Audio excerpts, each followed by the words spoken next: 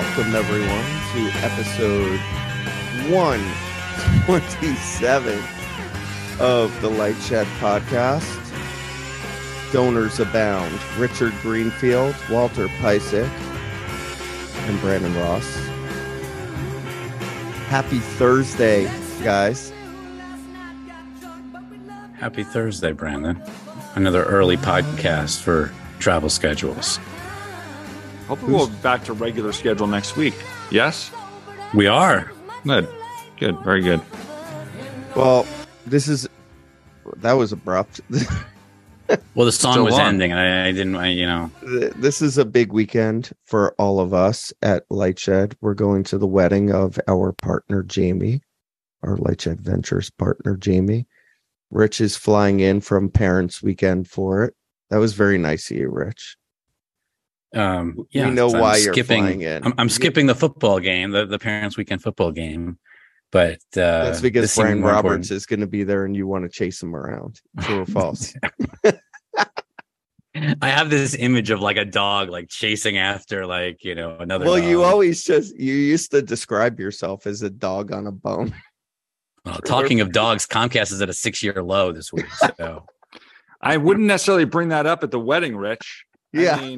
I don't think that's. I was thinking I don't think that's going to be uplifting to the mood. It's bad enough that Rich is going to. What if Jamie can't pay for the wedding because of that? Yeah, I don't think that's going to happen. Jamie, for our listeners, is our partner on the venture side, and he is the grandson of Ralph Roberts. So imagine this: Rich chasing around Brian during this wedding, Brandon hovering in a corner watching the Mets. Well, that's literally staring at the screen on his phone. I'm going to bring my iPad. No, you're not. No, I'm not. You are totally not. I will say this. I don't know if you remember this at my wedding, though, but a friend of mine did bring an iPad to the wedding and was watching college football. I remember. At table. Do you remember that? I noted that person, yes. And we had a conversation, Lauren and I, about him. Among other things. He was my things. Friend from high school. Yes, yeah. He was an interesting person. Pick better friends. Yeah. I didn't have my pick of the litter in high school, Rich. Jamie is also a vegetarian, so I'm going to look forward to the opportunity of perhaps smuggling in some cheesesteaks, just determining where I'm going to source them from.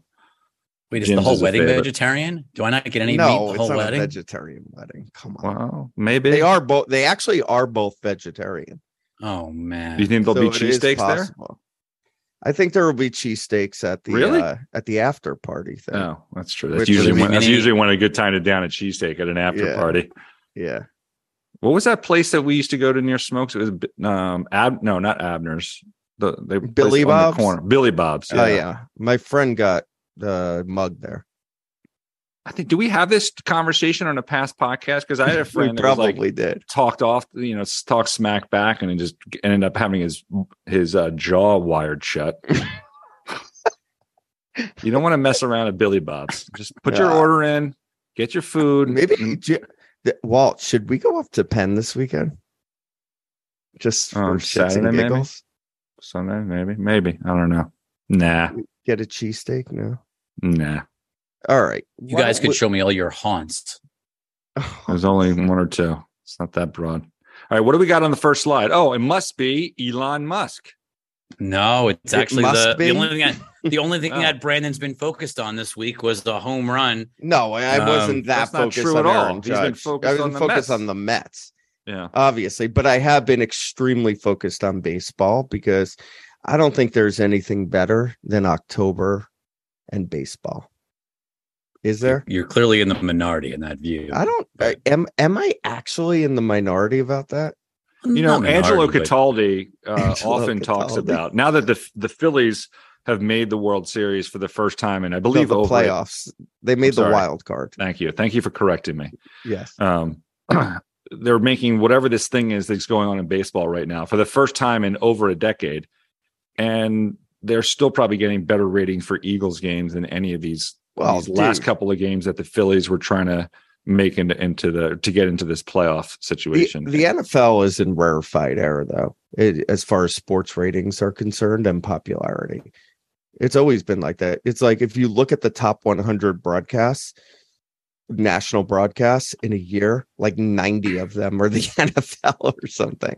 Rich, can you bring up that tweet? Yes, I agree with you. Can you bring up that tweet though? Don't you think that we at least find common ground, which we've had many debates, vigorous debates this week. Okay. That this tweet by the MLB, remember where you were when Aaron Judge made history, is a bit of an overstatement. I mean, I remember where I was. I was in my living room. You're a baseball fan. And I perhaps remember where I was because I think I was trolling. Actually, I've already forgotten. You were trolling. Yeah, I was enjoying the trolling of Aaron Judge. I was hoping perhaps that he might choke so I could actually dunk on the New York Attorney General as well.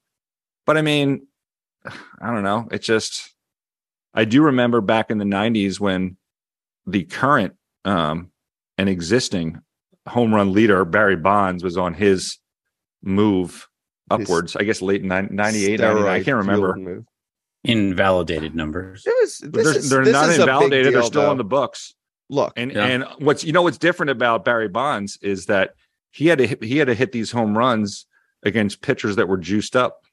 It's a lot harder. It's a lot harder to hit home runs when you're going up against pitchers on steroids. Well, in that steroid era. I mean, I've never done that myself, but I'll trust you on that. The harder it was coming in though, right? Doesn't that help it go out harder? So you're saying these pitchers were hurting themselves? I don't know. F equals MA. You're saying I see what you're saying. Like they were pitching faster, so that it makes it easier. They definitely weren't, by the way. But yeah, I know that for a fact. This is when people put on 1.5x on because it's all about torque with pitching. But the bottom line is baseball still an important part of the American fabric. 61 was a hollowed number. It has, finally been erased, and that's a big deal. Well, it was erased before. It just wasn't erased in the American League. Right. Okay. Whatever. Yeah, so as I've said to many people, so Randy, this is probably the 5th time you've heard this. Yep. This is like the Buffalo Bills winning the AFC. Congrats. Talk to me when you get to 73 and you're ready to win the Super Bowl. Can we move on to Elon now? Yeah, let's do it. We can. Go ahead. Elon Musk's proposal to proceed with his Twitter bid for $54.20 per share hinges on receiving debt financing and the end of all legal actions related to the deal. That's by Axios. And then, which everyone knows at this, I'm sure at this point. And well, let's deal with that one first, and then Brandon can address the second one because I think he's got some questions there. Where are we at, Rich, with Twitter? What's the next step? I mean, I would like a full head of hair with no gray, and I'd love like a 30-inch waist, and I'd love to be able to bat like 500 in the Major League Baseball and play in the NFL. I'd like lots of things, but I don't think Elon's going to get what he wants here. I mean, his sort of proposal seems absurd. Literally absurd. What does Elon specifically want? He wants Twitter. He wants to buy Twitter. I think that's what was very clear. Okay, but then he's getting his 30-inch waist because he's buying Twitter, and he's going to buy Twitter. So but if he wants, but if he wants to buy Twitter, yeah, excuse me, why is he adding that debt financing or attempting to add the contingency? It's called a negotiating point because if that falls through, he's trying to trick Twitter into signing that so that they don't go to court, and then that's going to fall through. It's very obvious what he's attempting to do. You don't have to be Elon Musk to figure it out. Wink, wink. But Twitter's just going to say fuck you and take him to court, and that's going to be it. Hold on. So let me just understand what I think you're saying. You're saying that what he's hoping for is to get Twitter at a lower price. Got it. Yeah. That was what I was going to get. I was going to build up to it, but still. So he has to assume that his counterparty is just, what's the polite way of saying this? Not smart. Stupid? Yeah. Yeah. Have to be careful. Not smart. Bad legal and getting very poor legal advice. You'd have to. And the guy that's been effectively a bad actor all along the way, you're just going to say, oh yeah, sure. I'm not going to notice that extra. We trust you. We trust you. Yeah, he's clearly realized that the bot issue isn't going to get the price lower. So he's moved on to financing contingency. Right. So I think Twitter's probably smarter than that. What's fascinating to me, Rich, is, we've generally been on the 5420 bandwagon. Especially Rich. Kudos to Rich. Rich true. I thought slam his hand on the table on it, literally. Correct. And good job on that. But what's fascinating to me is just the media world that, they love to be snarky about big tech and following billionaires and everything else. But if you look at it, none of them clearly read the terms of the original and existing deal with Twitter. Like, it's just insane the amount of tweets that we're seeing. Oh, breaking news that they're going to add a contingency and Twitter might not want to add why would they? Like, it's just, this is not complex stuff here, people. The only way this moves forward is something called a consent judgment. Beyond going to court, there's something called a consent judgment where basically they strike a new agreement. It would have no outs, no whistleblower, no material advert. Like, there's no way out. It's fully financed. There's a closing date. And in a consent judgment, the Delaware Chancery Court actually oversees the agreement to make sure it closes. And if you don't, or you do anything to screw it up, there is substantial damages. Like, right. I don't think there's any other choice. But here's the question. Twitter, you go to court. Given where the stock is now, which is at it's $49. It's at, I was going to say, $49, pretty small-ish discount to just $54.20. Would Twitter, in your estimation, be willing to do that deal that you just talked about, that ironclad agreement, at a lower price than $54.20? I mean, would you do something at, let's just say, 50 to get this done next week? Maybe, but the reality is you're closing before year end at $54 because you're winning in court. And Elon, let's just be clear, Elon does not want to be deposed, right? So the reason this is all happening now is Elon does not want more text messages, more emails, and a deposition coming. That's what's happening next week if they don't get this done. Right. So you believe Twitter's just going to stand their ground and Elon's going to fold and it's $54.20 and that's it, so that no one has to go to court? I mean, look, if they said $51 done next Tuesday, would they have to say yes? It's probably debatable, fiduciary responsibility, time value, risk, all of that. But it's going to be a number in the 50s and it would have to close immediately. Otherwise, you're better off going to court. I would just stick at 54 and just force it. Like, they've stood firm and the board is winning. If you're the board, just stay firm and he's going to cave. He's already caved, let's just say 70, 80% of the way. I mean, he sort of given up on the whole bot thing. The financing contingency thing is another trick up his sleeve. Trick or, just delay tactic. Proverbial, but yeah. Look, he still wants to own this, Brandon. Why don't you read the second tweet? Because I think this is sort of what this sort of speaks to what he's thinking. Maybe. Or it could just be a random tweet that he sends out. I don't think so, though. But I do believe he wants to own this. He just looks foolish paying $54.20 for this asset. And it's going to cost him more of his Tesla stock to do it than he should have had to give up. I mean, could I interject before you read this tweet, Brandon? There's many things that Elon has done, particularly recently, that have made him look foolish. I mean, the tweets about what's going on between Russia and Ukraine, to name one of many. So I don't even know, if a guy that has, as the tweets have revealed, so many people blowing sunshine up his ass, ever has shame or embarrassment about anything. What we're seeing Jason Calacanis was still my favorite, though.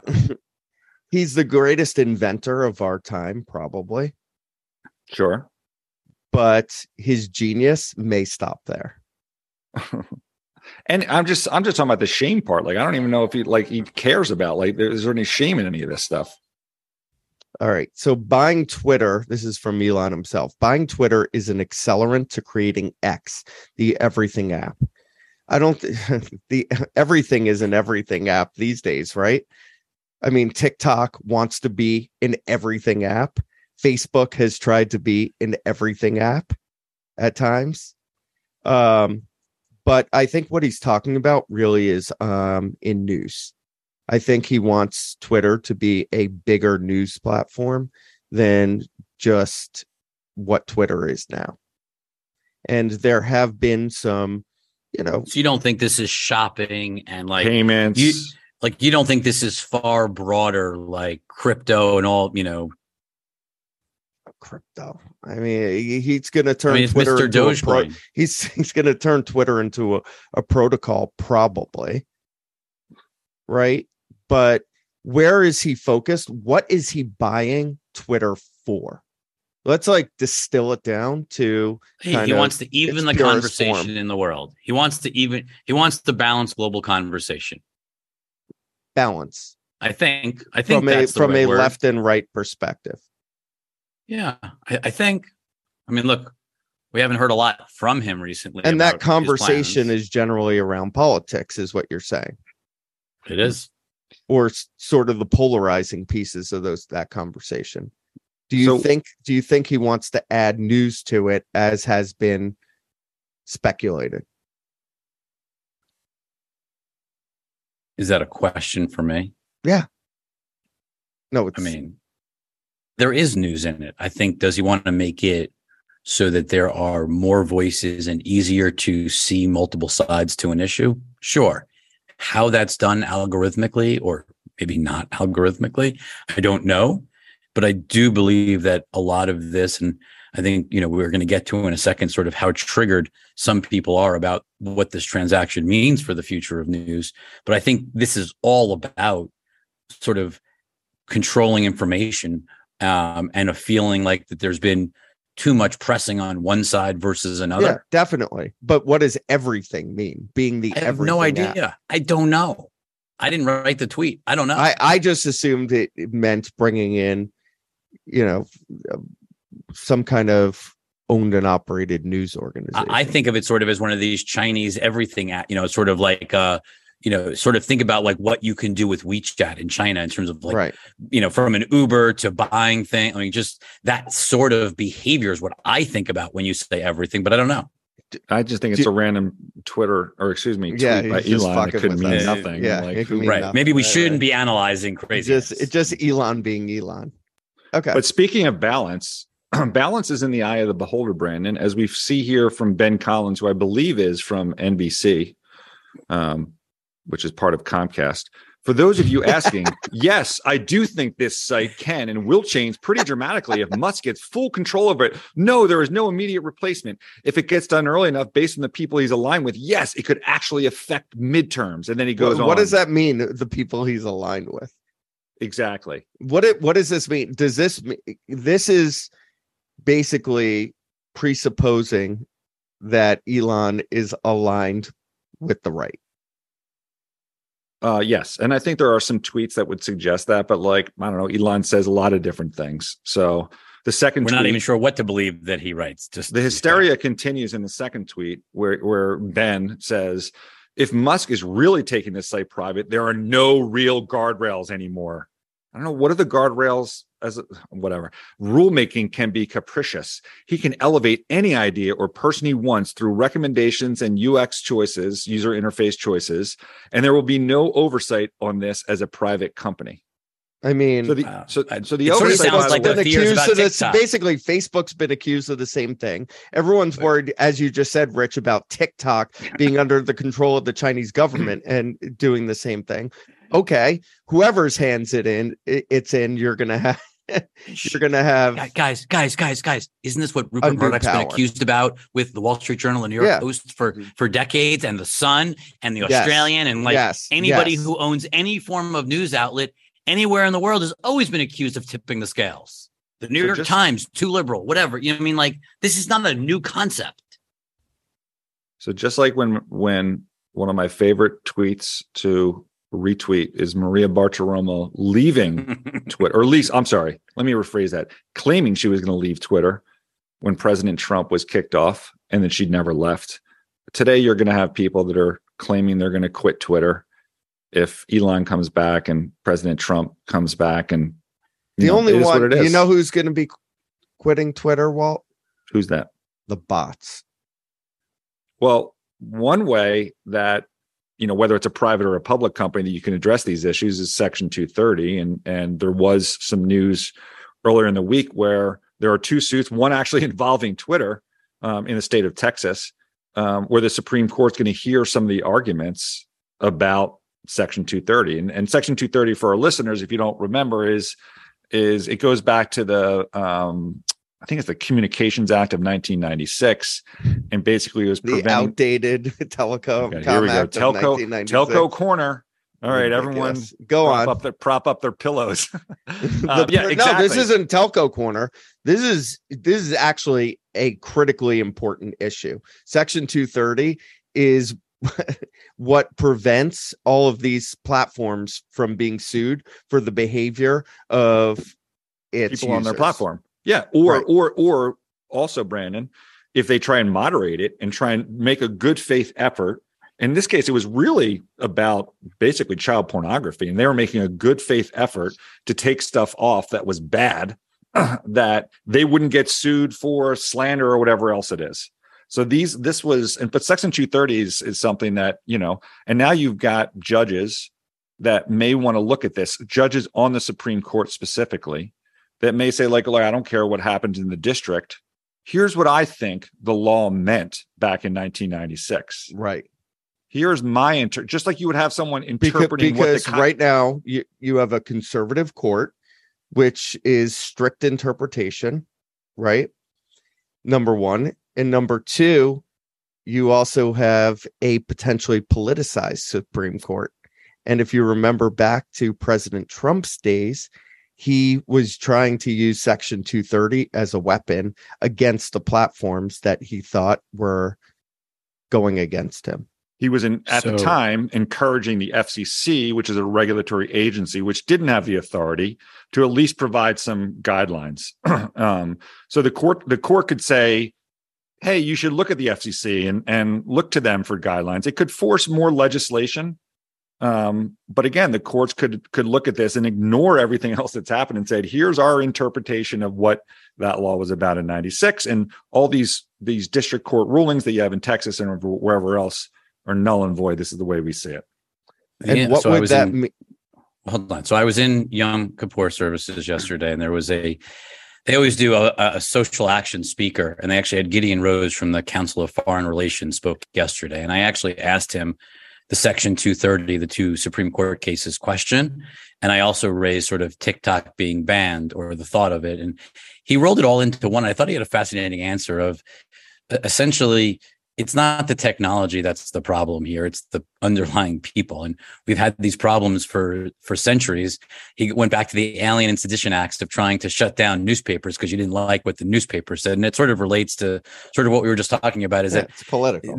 Shutting down newspapers, shutting down TikTok or kicking it out or trying to, blame the technology platforms for the content that gets pushed onto them is missing the problem. The problem is humans themselves. Okay, Rich, but that's the theoretical. Can I give you the counterpoint? What about the practical? Yes, and let me give you the counterpoint too. Was this a rabbi that you said that was providing? No. This was the Council for Foreign Relations. Oh, thank you. One of the foremost thinkers on foreign relations. Okay, great. So let's look at the practicalities of what actually has been arguing and what's being questioned about, which is someone searches on YouTube for an ISIS video, or they see an ISIS video, they report it to YouTube. YouTube doesn't do anything about it. And then all of a sudden, YouTube is serving them a bunch of other ISIS videos. So what responsibility at some point does the platform have to act upon being alerted to stuff that we all should agree is not appropriate on that platform? Is it a day? Is it a week? There is no guideline right now. There's no guidelines. Okay. And what does it mean if Section 230 protections go away? Well, in that case, that's basically Armageddon for these stocks. Well, no? I mean, in that case, it could mean that, like YouTube, if you don't take it down within a certain number of days, then you're subject to being sued. Where before you might have been protected because you were making your good faith effort to cleaning up your platform. It's hard for a lot of people. I mean, look, it's not black and white. These platforms can literally collapse on that. I mean, lawsuits can be very hurtful, obviously, to any to anything, right? So, yeah, this is something I think that's really under the radar that you bring up, Walt, that is a material risk to a lot of stocks in our coverage universe. And you just have to look at how the Supreme Court, this gets back to how our government works, right? When I've done my research on this in the past week, and I've talked to both sides on this, it's literally getting to like, where does the power exist? Whether it's in the courts, whether it's with legislators, because I'm like, look, if the courts do X, then basically just create a new law and redefine it. But that's ultimately, a courts can decide like, this is how we think that should be interpreted. They can, again, ignore, there's no precedence because something's happened in a district court. They can look at whatever the hell they want in coming up what their decision is on. And by the fact that they're even addressing the question in the first place shouldn't necessarily mean that they're going to rule one way or another. But look, that is a step that has been taken that has not been taken, I don't think, before on this issue. I could be wrong. What's next, Rich? We got football. So sports TV ratings, Nielsen's number of 11.7 for million viewers for Dolphins Bengals, still crushing it in their own words. In the under 50 demos, median age 46 versus 53 for games on linear TV networks. And we're going to sort of criticize ourselves because we talked about this same idea last week that Amazon was aging the NFL down. And we've gotten some data from some of our friends in the linear TV world who point out that the actual reason the median age has moved down so much is not because there's more young people watching football on Amazon. It's that old people don't know how to use Prime Video. And so the number of people over 65 watching Prime Video versus or watching the NFL on Prime versus watching it on Fox last year is down over 50%. So the 30% difference in audience size between last year on Fox and this year on Amazon is just old people. It's actually a little bit of super young people too. There's some young people missing too, but there's an overwhelming majority of drop off in people over 65 who clearly are not. Let's simplify this. Probably less technologically sophisticated. That's an outrage. Look, I mean, let's just be honest. Come on. Well, if we're going to be honest, again, I just want to reemphasize that I apologize to our listeners. It was not smart of us not to look at this data and be like, there's something fishy about this. Although I think I might have said I was fishy. Anyway, we didn't call it out to say that maybe this is just a mix issue. That was a miss. That was a bad. That's why the. But what's crazy is every reporter is reporting that the median age on Amazon is down dramatically. I mean, we're seeing we need to rise above reporters, as we've already addressed in our diatribes over Twitter. I would still think that this is positive, though, because the people who are going to be football fans 10 years from now, when these platforms may take over the rights in a broader way, are there. They're still there. Yeah. Sure. It's just whether it's on Fox or whether it's on Amazon, they're still there. So it still, I think, gives a lot of credence to the ability for sports rights to transition to these platforms. I mean, look, the future is inevitable. You've had these same issues come up, print to radio to TV, and everything's always going to fail because of the next technology. Humans are, I can't believe I'm saying this, but humans are smarter than we think they are, and that they will figure this out. Yeah, I can't believe you're saying that either, because I think your prejudgment is everyone's stupid. Not knowing you for 20 years. But they certainly couldn't figure out how to watch Apple TV Plus and watch Judge hit a home run. That didn't happen. Okay. Next. Sorry, that was unnecessary. Yeah. Go ahead, Walter, I guess. Or Brandon, I don't know. From The Verge with their new logo, Tim Cook is the latest CEO to question the metaverse. And this is, I guess, a quote for him. Could the average person define the metaverse? Tim Cook doesn't think so. I don't know if we have exact quotes, but I guess he was. Oh. No kidding. The average person can't define the metaverse for a couple of reasons. One is it's complicated. It's a far out futuristic idea that takes a little bit of imagination. And it's also been a word that's been bastardized and used in so many different ways over the last year that I think it leads to consumer confusion. Two things. First, I just have this image of Brian Gumbel, I think it was, on the Today Show, talking about what is this internet thing? Like, it just feels similar to that. I'm not arguing that the metaverse is going to be the next internet, but just because the average American doesn't understand it today doesn't mean it's not something that's meaningful. Of course, there's going to be we say this like every week. So there's going to be a continuum, and the internet is going to evolve as it has continued to. Right. And there's going to be 3D interactive experiences that make sense at times, and there's going to be digital ownership that makes sense at times, and there's going to be new ways to express your identity in the digital world that you can't in the physical world, where you cannot recreate your identity very easily. And this is why people don't understand it, because they hear explanations like that you just gave, or Matt Ball, and their eyes roll back when you say that. Yeah, right. 3D interact, where Matt Ball, like the metaverse, like they hear those explanations, and it's almost like Telecom Corner. People just turn off. Like, it's like a sleeping pill. All right, what's next? Maybe I should just listen to myself before I go to bed. I won't need Ambien anymore. Oh boy, that's gonna be a special. We're gonna use that somehow later on. But we've got TechCrunch, Instagram to increase ad load as Meta fights revenue decline. So you're gonna start seeing ads in new places. So like they're putting ads on the Explore page now. You're just gonna see more and more. Within Reels, like there's just going to be more places where ads. I think what upset me the most about this was not the Explore page, Brandon.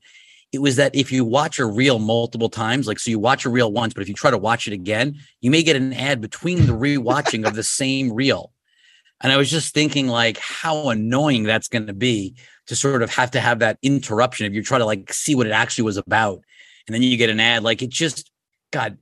It ties to the last Rich, slide. We talk a lot about in our analysis of everything about virtuous circles and death spirals, and usually virtuous circles occur when you continue to give the consumer more and make them want to spend more time on your platform or with your content. In this case, because you're desperate for revenue, you are jamming more ads. And jamming more ads will turn off more people, which will make you more desperate for revenue. It's the exact same concept as pulling content off of linear television and the effects that that's going to have. Is that what you call a flywheel, Brandon? No, you're trying to get me going. That was good. He's trying to get. No, I think that's called the toilet bowl. That's called the swirly. The swirly. But the other part, I mean, obviously, in terms of sort of the challenges facing Meta, the metaverse that we talked about first, clearly not defined, very long dated. I don't think a whole lot of people really even understand what it's ultimately going to be, but they're investing $10 billion. The core businesses of Instagram and Facebook are facing real pressure, competitively losing ad dollars versus where they were a year ago. And they had ByteDance. Vanessa Pappas, who is COO of TikTok, was on, I guess it's On with Kara Swisher, Kara's new podcast. And Kara asked her about sort of the recent reports about TikTok not being removed from the US. And this is what Vanessa had to say. So let's listen. The reporting was that it wasn't going to divest. Is that what you know about, that ByteDance will remain the owner of, that's correct, but that's the way it's working right now. Yes. Besides what's going on with CFIUS, is there anything else the U.S. government should do about it? Obviously, Donald Trump, citing national security concerns because of China, tried to broker this Oracle deal and Walmart and TikTok. He did make the deal, and then he didn't like it. Was that an opportunity? And do you imagine that happening again with the Biden administration?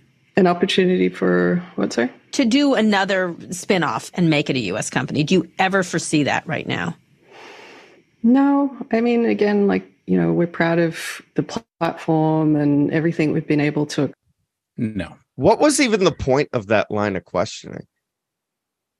I think sort of as part of the CFIUS process, everyone's trying to figure out what does it actually mean. And I remember why would you ask an executive at TikTok? Okay, so hold on, Brandon. It's just a bad line of questioning. I don't know if you watched the whole interview, but Kara won't use TikTok on her phone. She has a burner phone that she uses TikTok on because she's so worried about the security of TikTok. So I just wanted to frame it with that. Okay, silence. So I think that informs the line of questioning in terms of like, there's clearly people that would like it to be, spun off as a U.S. company. And I think TikTok was pretty clear that's not happening. I mean, which just, again, go ahead. Look, I think the bigger issue here for TikTok in concern, I could be wrong. Everyone's got a different view towards things, just like Brandon and I have different views on baseball, is to say that the issue with TikTok is privacy is so, in my view, I think a bit silly given Facebook and like how everyone lives their lives and how you say a word out loud and it all of a sudden appears in everywhere. I don't care what, like, this is not a joke anymore. That literally happens. And the issue with TikTok is the influence that they could have. So if I'm looking at TikTok on my burner phone, I'm still going to get influenced. So if your issue is privacy, then can we look at all the other apps that are on your non-burner phone and how you're certain that your privacy is being protected by all these companies? You're being cookied by so many companies, and there's so many things following you and tracking you, and pixels that are dropped into web pages. Like, this whole argument is bizarre that it's somehow specific to a Chinese-owned app relative to everything else that's out there. I mean, unless they're going to figure out a way to shut off all our phones. But again, isn't the bigger concern here, to restate, the potential influence that they can have, which was what was suspected but never proven in terms of Facebook's impact on the 2016 election? Sure. But look, this all really gets back to, there is a group of people, including most notably Meta, that would love TikTok to be banned or to be removed. I mean, there was some financials released this week that the Wall Street Journal reported on. TikTok, or ByteDance is the parent company of TikTok, spent almost $15 billion in R&D and over $19 billion in sales and marketing. Now, that's not obviously all TikTok. That's only 50% more than Mark's spending on the metaverse every year. I mean, those are just some pretty tremendous numbers. I mean, that sales and marketing number, I know that supports Douyin and other things within the ByteDance portfolio, but I think the takeaway is the marketing spend, even at TikTok, is still enormous. And they are growing at an incredibly rapid rate, which is a real problem for Meta, which is, of course, why companies like Meta and Snap would love to see TikTok banned. It just doesn't seem like it's happening yet. It's true. Brandon, could you read the slide? Mr. Beast claims huge YouTube Shorts change will force TikTok's biggest stars to jump ship. Well, Mr. Beast is Mr. YouTube, right? I think he makes more money on YouTube than anyone in the world. So to a certain extent, he's supporting his platform. But I think the creator split is 45% to the creators for YouTube Shorts. YouTube is still an enormous platform with tons of engagement globally. If Shorts does take off, and if creators are properly incentivized for it to take off, Rich, is that a threat to TikTok? Well, look, the only platform in the world that pays a percentage of ad revenue that runs on the platform is YouTube. So there is that clear distinction. That's been the case even before there was YouTube Shorts, even before there was TikTok. It's been the only platform that pays like that. No creator's been getting as wealthy on TikTok as creators have gotten on YouTube. The one, and I would say TikTok, and I think other platforms have to figure out, including Reels, better ways to tie monetization or creator income to their overall monetization for sure. But the one caveat to all of this that I sort of call BS on is becoming popular on TikTok is very different than becoming popular on other platforms. And I'm not even sure any 1, 2, 3, 4, even 20 or 30 creators are that important to TikTok ultimately? Because I feel like there's new creators being sort of algorithmically driven every single day. So I just don't know, even if you lost a few big creators to another platform, whether it would matter. How important are the creation tools on TikTok versus the creation tools for YouTube Shorts? And how much does that drive creators I don't know if it's the deciding creation where tools. they're going to create content for? It's a great question. I'm not sure how much is the creation tools themselves or just sort of the endemic way that brands work with the platforms, meaning like sounds and hashtag challenges, sort of like the way people use but TikTok you're talking feels about different than other Rich, platforms. You're talking about brands. I'm talking about from the creator perspective.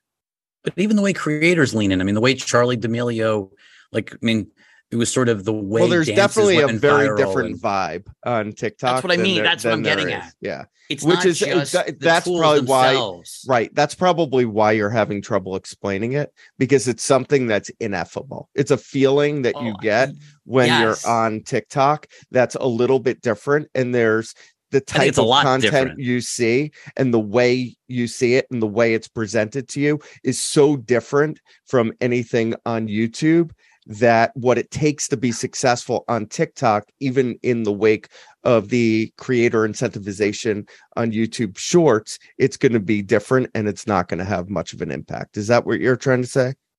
100%. But we'll see. Maybe we want to get Mr. Beast on Lightshed Live. We're trying. We want to get him on Lightshed Live, and I'd love to ask him that question. I'd love to better understand why he feels that way. That's what I'd love to explore. We'll see. We're working on it. But let's talk another topic of TikTok that's really interesting. We've got ByteDance is looking for an A&R manager for the U.S. So that is somebody who would essentially sign musical talent, basically compete with labels, it sounds like. Like people were worried about TikTok becoming a U.S. music service, sort of like Spotify. Maybe they have it wrong. Maybe they want to be an actual music label, like a music company. Maybe they want both, Rich. I mean, it's interesting because we had breakfast with an executive at Warner Music. When was that? Maybe 6-7 weeks ago. And I asked where A&R occurs today, just broadly, general question, and how important TikTok was to that. And she said it's all on TikTok. Yeah, look, I think that's fair. And I think a lot of it also happens. So that's fair, but that's not just what a label doesn't just do that. There's a lot more that a label does. There's market. We're talking about A&R though. Sure. So I get why they could be a label. There's no doubt in my mind that if you're trying to leverage and you have all of the underlying data, can TikTok spot a blowing up artist before any label can, given that they're the platform? 100%. But let's take that to the next level. Being the music service like a Spotify, you can't be a music service with just your own music. You need everybody's music. And so if you're going to be in the business of competing with the labels, because Spotify tried this, they tried to start it a little bit. Who was the guy that they hired? Forget the person that they hired for a little bit, and then they blew him out like a year later after the IPO, or the listing. But I think it's very hard to live in both worlds. I just think it's very hard. And TikTok's got to pick. Either they're going to be a label that's going to compete, or they're going to be a streaming service. I think it's going to be very, very hard to do both. So we'll see. Unless that's they what surprised have me most. That much leverage, just being TikTok gives them that much leverage on the labels that the labels can't exist without TikTok. And if TikTok sort of uses their power to, reduce certain labels' exposure in the algorithm, then the labels have no choice but to, acquiesce to TikTok's demands and just play ball. Got a Nielsen chart next, which of course Nielsen is always 4 to 5 weeks behind. So this is actually last week of August through, I guess, Labor Day weekend or whatever. There it is. You dump on Nielsen when it doesn't work. I have for to. You. I always have to dump. Pat on Nielsen. Their back when it's good for you. Okay, what do we got with Game of Thrones, Rich? Your botch from a couple of weeks ago. Well, look, we had sort of talked about House of Dragon. You. Brandon and I had talked about House of Dragon, that WBD maybe didn't release the data, because the third episode wasn't going to be the third episode's ratings weren't as good as the first two episodes. And on that Sunday, because right, it was a holiday. The reality is the numbers were really good for for the whole third week were really good. And it seems from everyone we've talked to and some of the data that's been released, the ratings have actually surprisingly built out of the early episodes. And so I think the numbers on House of Dragon are surprisingly strong. I know Walt, you're going to chime in. I can tell you. Well, it's just, why do you keep saying surprisingly? Surprisingly to you, maybe. I've said this from the beginning. Like, this is a water cooler in my Philly accent type of show. This is community. People are watching this thing. And like, even people that might have been complaining, episode 1 or 2, I thought the first one was a little. There were a bunch of people complaining. The first one was a little violent. Last night or this week's was a little dark. Bottom line is everyone's watching. That's only going to build. And the second point here, which I think we've talked about before, but just to re-emphasize it, is look at the Game of Thrones. Like, obviously, just like in Disney, people are going back and bombing them. When WandaVision came out, people were going back and watching other Marvel. It's a good cycle, but more importantly, this is a series. This last episode was phenomenal. Yeah, it was a little dark. But the last episode was phenomenal. It's going to continue to build from here, Rich. And now people are clamoring for other Game of Thrones. We need to start. So, Mr. Zaslav, if you're watching, we would franchise, like some additional spin-offs. Broadening of the franchise. You have your supporter they here. Definitely will be doing that. When you're looking for extras on the set, I'm your man. Remember, Rich. What? I'm the one with the long hair. Well, you too, Brandon. You can join. On the Rich.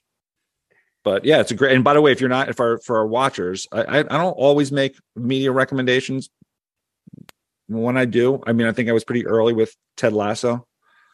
And you've been pretty good with what's been wrong. By the way, with things it's like not. Andor It's and not. Obi-Wan. It's not exactly like you're recommending a dark horse show here. I agree with you. Like the most popular show on TV. I agree with you, but I'm just saying that our listeners are very powerful people that have very limited time, and I would say squeeze this into your viewership if you can. And the other thing I would say, Rich, before you go to the next slide, and I'll say it again, that unlike baseball, NFL is the best content in the world right now. So your weekend viewership is now getting shifted because there's Sunday night football, Monday night, and maybe there's some baseball viewers that are going to watch the playoffs, so that might shift viewers as well.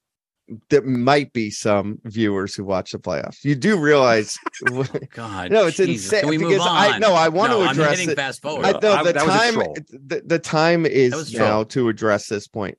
Walt, yes. If you were to look at the World Series and the NBA Finals, yes, what do you think the difference is between NBA Finals viewership and World Series viewership? I would say World Series is probably 50% to double. Higher. Okay. First of all, that's not the case. Okay. But if you believe that about the World Series versus the NBA Finals, and the NBA is, considered the number 2 sport, why would you say nobody watches baseball or cares? I say nobody watches. I said sense. I don't understand why people watch it. Oh, okay. I mean, the ratings are what they are. There are a few people that I guess continue to watch baseball, but there are times I do flip the channels. What's crazy to me is like you go to these stadiums and they're like 30% full. So I guess everyone might be watching at home. The NBC Overtime new Disney names Carolyn Everson to its board, and more a move supported by activist Third Point. Disney and Third Point also agree to a standstill provision, blah, blah, blah. And then we also have Sarah Fisher this week.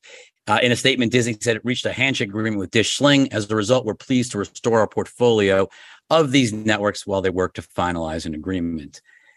So Disney gets their deal done with Dish. So the blackout was all of 48 hours. It didn't even impact pro football. It only impacted college football.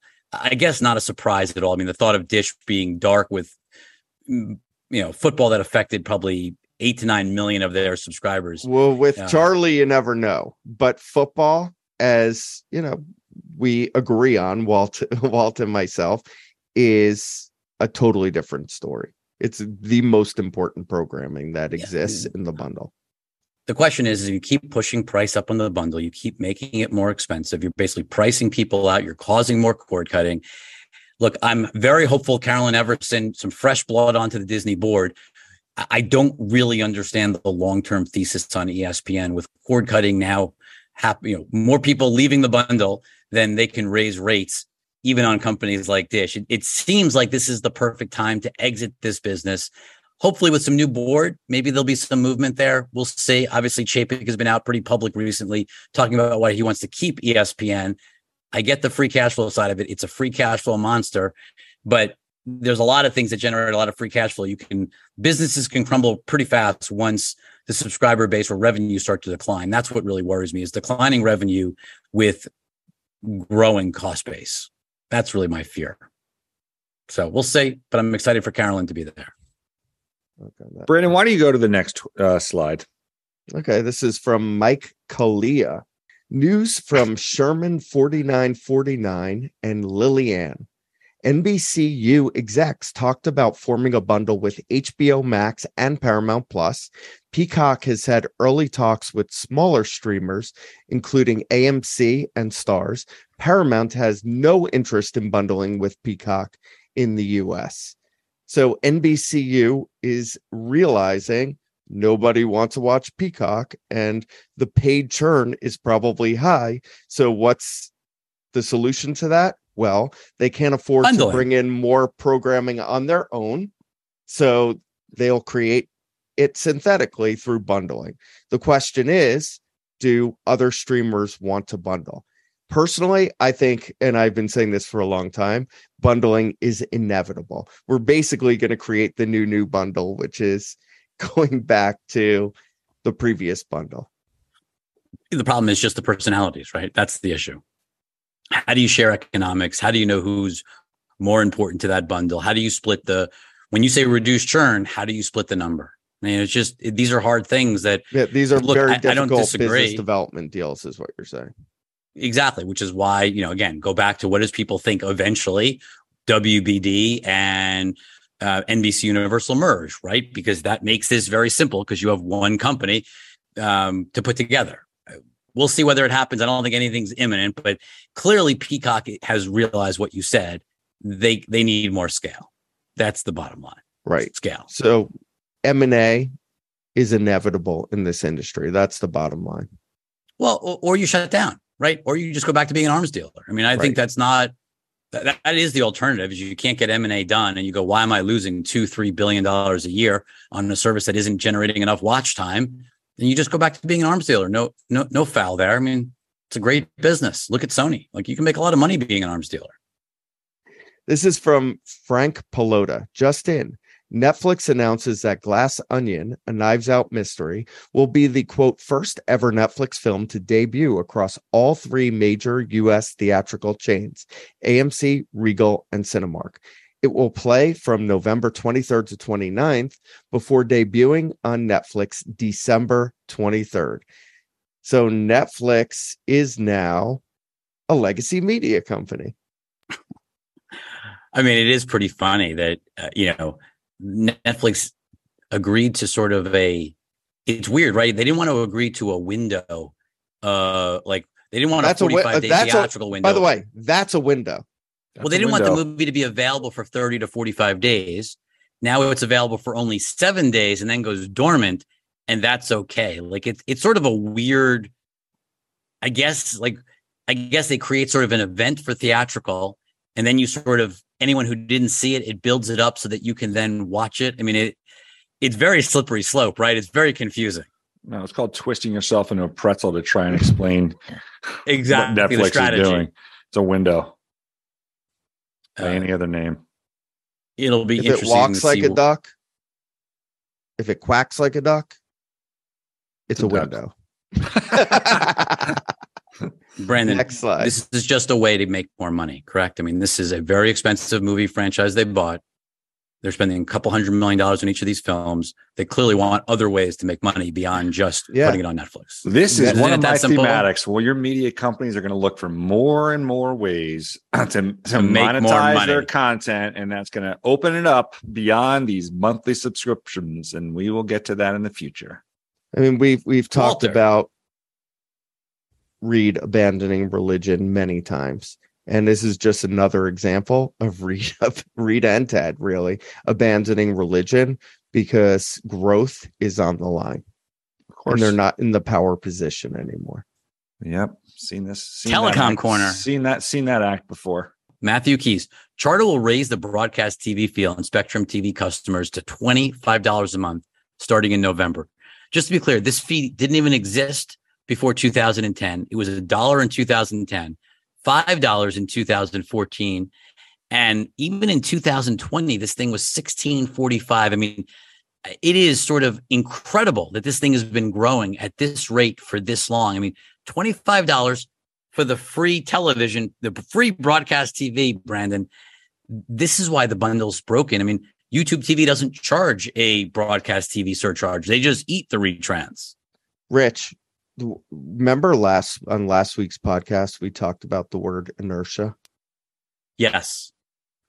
I think what Spectrum is realizing here is that those who are remaining in the bundle now will pay have any price. So much inertia that elasticity is out the window. I mean, I'm going to up that, Brandon. This is not footnoting. This is building upon what you said. Yeah. As a reaction to Rich saying this is the bundle broken, it's the exact opposite. It's literally the exact opposite. Totally agree with you. It's you're using stagnant customers, which we've talked about in wireless land.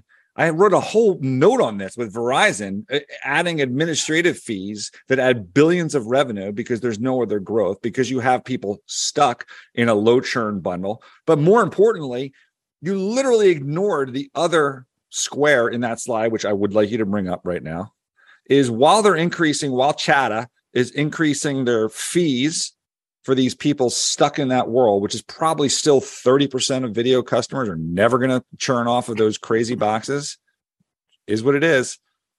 At the same time, you're offering wireless for free. Yes, for free. So when you look at the bundle, the whole concept. Wait, can you explain that to us?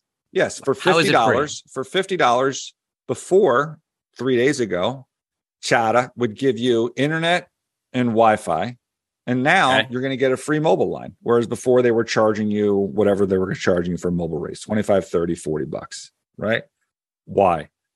Because the way the bundle works is you have your existing loyal customers that you continue to dial up and make them pay more.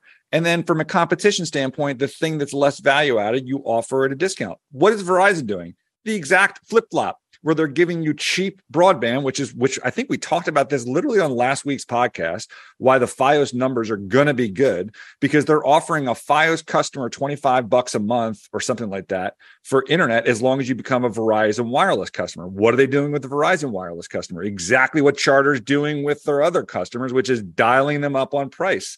And while they're not getting those subs, they're increasing revenue.